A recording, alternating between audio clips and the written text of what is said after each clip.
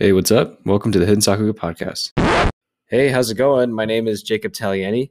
I will be your host here on the Hidden Sakuga podcast. I am the founder and the creator of Hidden Sakuga, and here we talk a little bit about what it's like running the store. We talk about anime, we talk about the artists that we're working with, and all the other fun stuff. So if you're into that, into more of like a backstage look or just my thoughts and whoever else's I interview's thoughts on everything, stick around. Great to have you.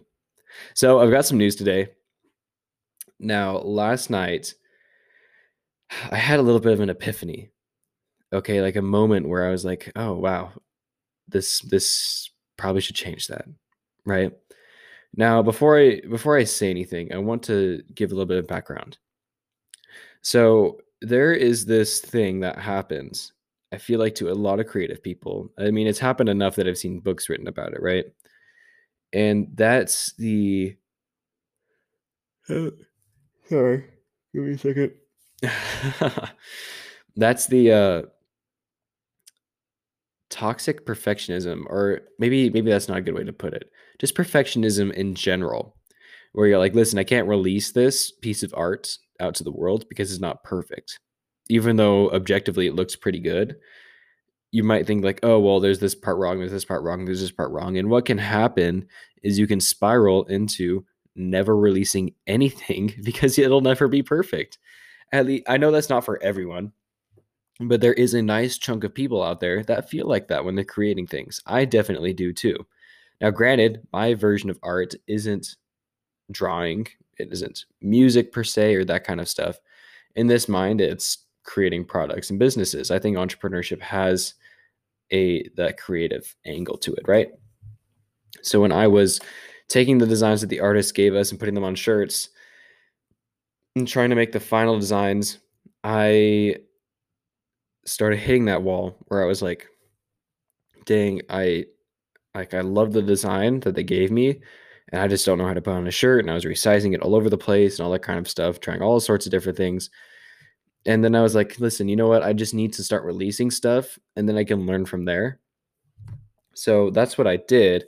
And the way I did that was I just kind of made everything more or less the same size, right? So it took up the whole shirt, and I got some good positive feedback and some, constructive feedback on all of it. But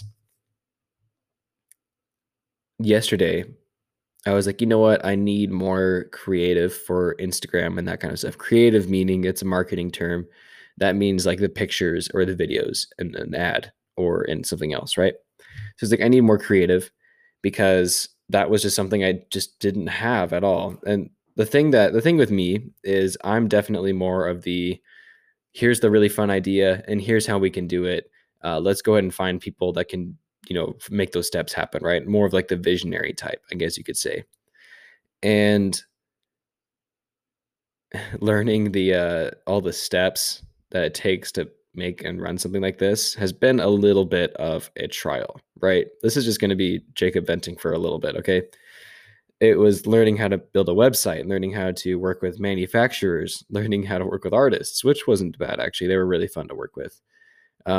You learning how to collect the art properly, learning how to set up emails and all that kind of stuff, email marketing, um, stuff called like an SMTP, which is what you use to send mail. Like there is a lot of working parts in the modern world that are pretty well covered up by so the average person can just have the most carefree experience as possible. But when it comes to building like an online business, there are like a lot of different moving parts to this, depending on how big you want to scale it.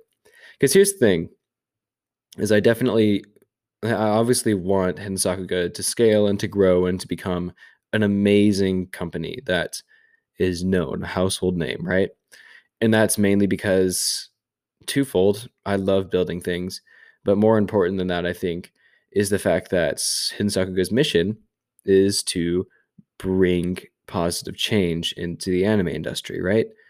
And that's twofold here. One half of it being bringing good clothing to the masses, just to the average anime fan that wants something cool that doesn't look super gross and super weird, right?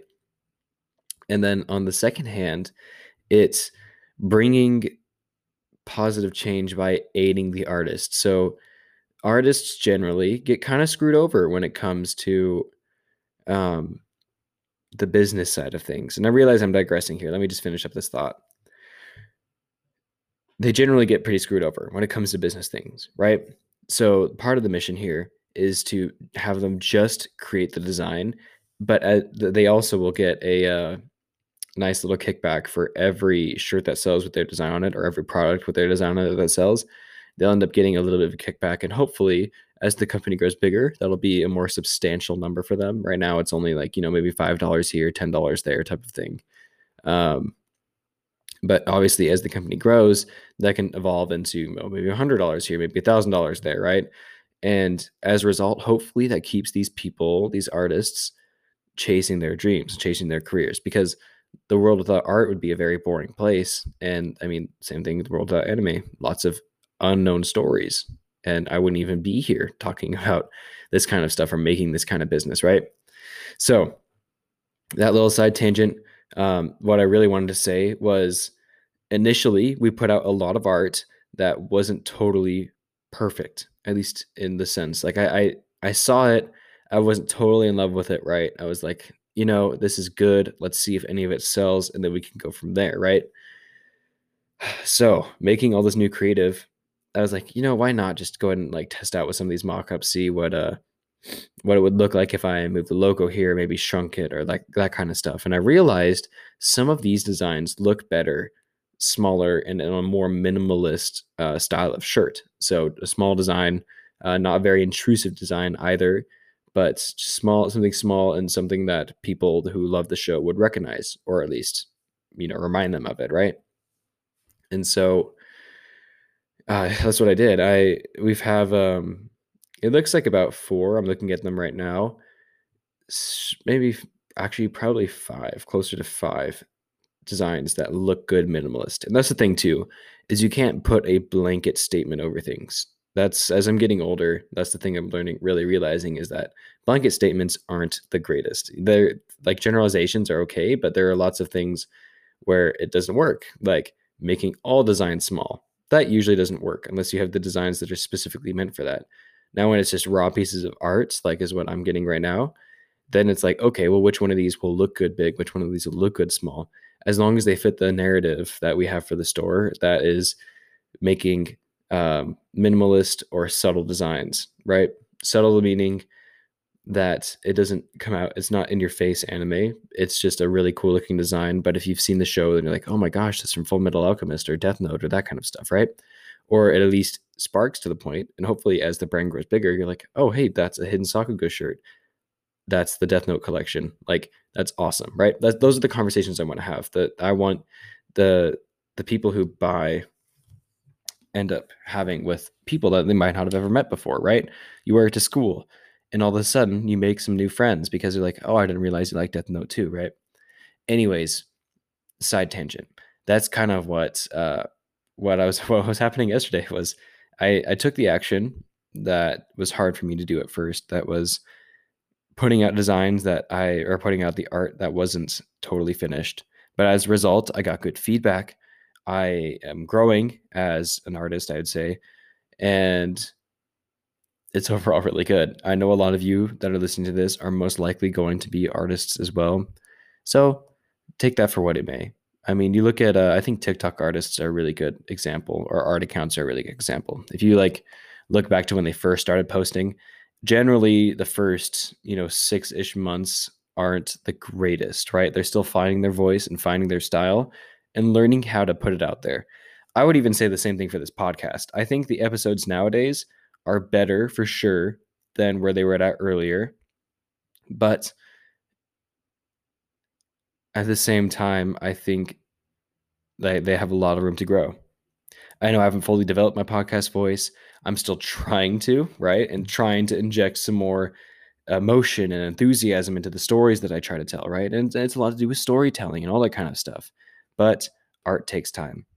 And that's, I think, the main message I want to leave you guys with today is it's okay to kind of suck in the beginning. Everyone does. No one is born amazing, right? Even really talented people have to get through the initial struggles at first. But what I've learned through the social media is generally people like to witness growth and not necessarily perfection, because no one is perfect, and I don't think people can really relate to that, even if someone was, right? At least it's much harder to.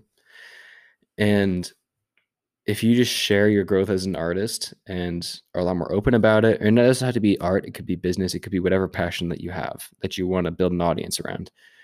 You start sharing that passion with the world and showing like, yeah, I'm not perfect, but they'll see you growing, and as results, they'll like you more, basically, because they'll see that you're human too. And in a world where it's kind of hard to feel like other people are, struggling in a sense, social media makes it really easy for people to feel like they're the only one struggling and feel really isolated. And when you share that more vulnerable side of you, it helps you bond more with people.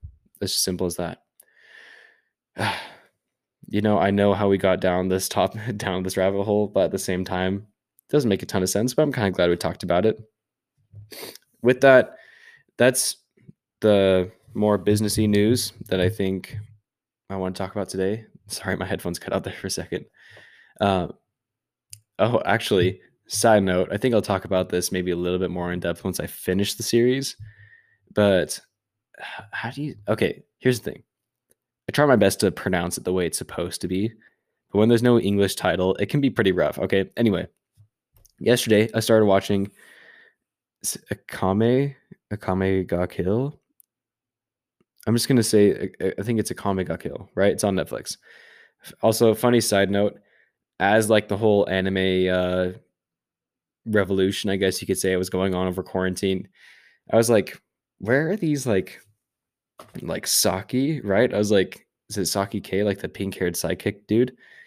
I was like, why the heck is he so popular all of a sudden? Like, where I haven't heard of this show, right? And I was like, oh, it's because like everyone is watching anime on Netflix now, or at least a lot of people are on Netflix on Hulu. And I was like, oh, that makes more sense. So, I have a Netflix account. I was like browsing around. I was like, oh, maybe there's some shows I hadn't seen on here yet or whatever. And I had heard Akame got, or I'm just gonna call it Akame. I had heard it get brought up on TikTok every now and again. The main thing was that, oh, it's a very sad show, but a very good show, right? And not to mention there was some of the girls that were brought up every now and again, right? Of course. But I'm watching it now, and I'm about halfway through. It looks like I'm episode 10, and there's one season. It's 24 episodes, I think, or 26 episodes, something like that. Holy cow, it kind of throws you for a loop. Like, only like 3 or 4 episodes in, there's already stuff happening, right? Like, pretty, actually, even on, I think it was actually the first episode too. There's like all sorts of crazy crap that happens. And I'm not gonna like, I don't want to hint at anything, right? So I'm not gonna say anything in particular. I want to keep it a surprise if you haven't seen it yet. But it's definitely an interesting show. We're just gonna transition now, if you couldn't already tell, into the anime talking section, because enough about the philosophical business stuff. I want to talk about a show that I'm watching. So interesting stuff, right? And I think I was thinking about this today. I was like, how would I describe the main character? Because he's like idealistic, but also not super, super so much so. And I heard it explained in a way of, you have shonen, right? Let me look this up really quick, actually. Make sure I get the right term. Is it seinen versus shonen? So let's see. What is the term? Yeah, it's, I think the proper term is seinen, seinen, right? Shonen versus seinen. I could be totally butchering that, and I'm sorry if I am.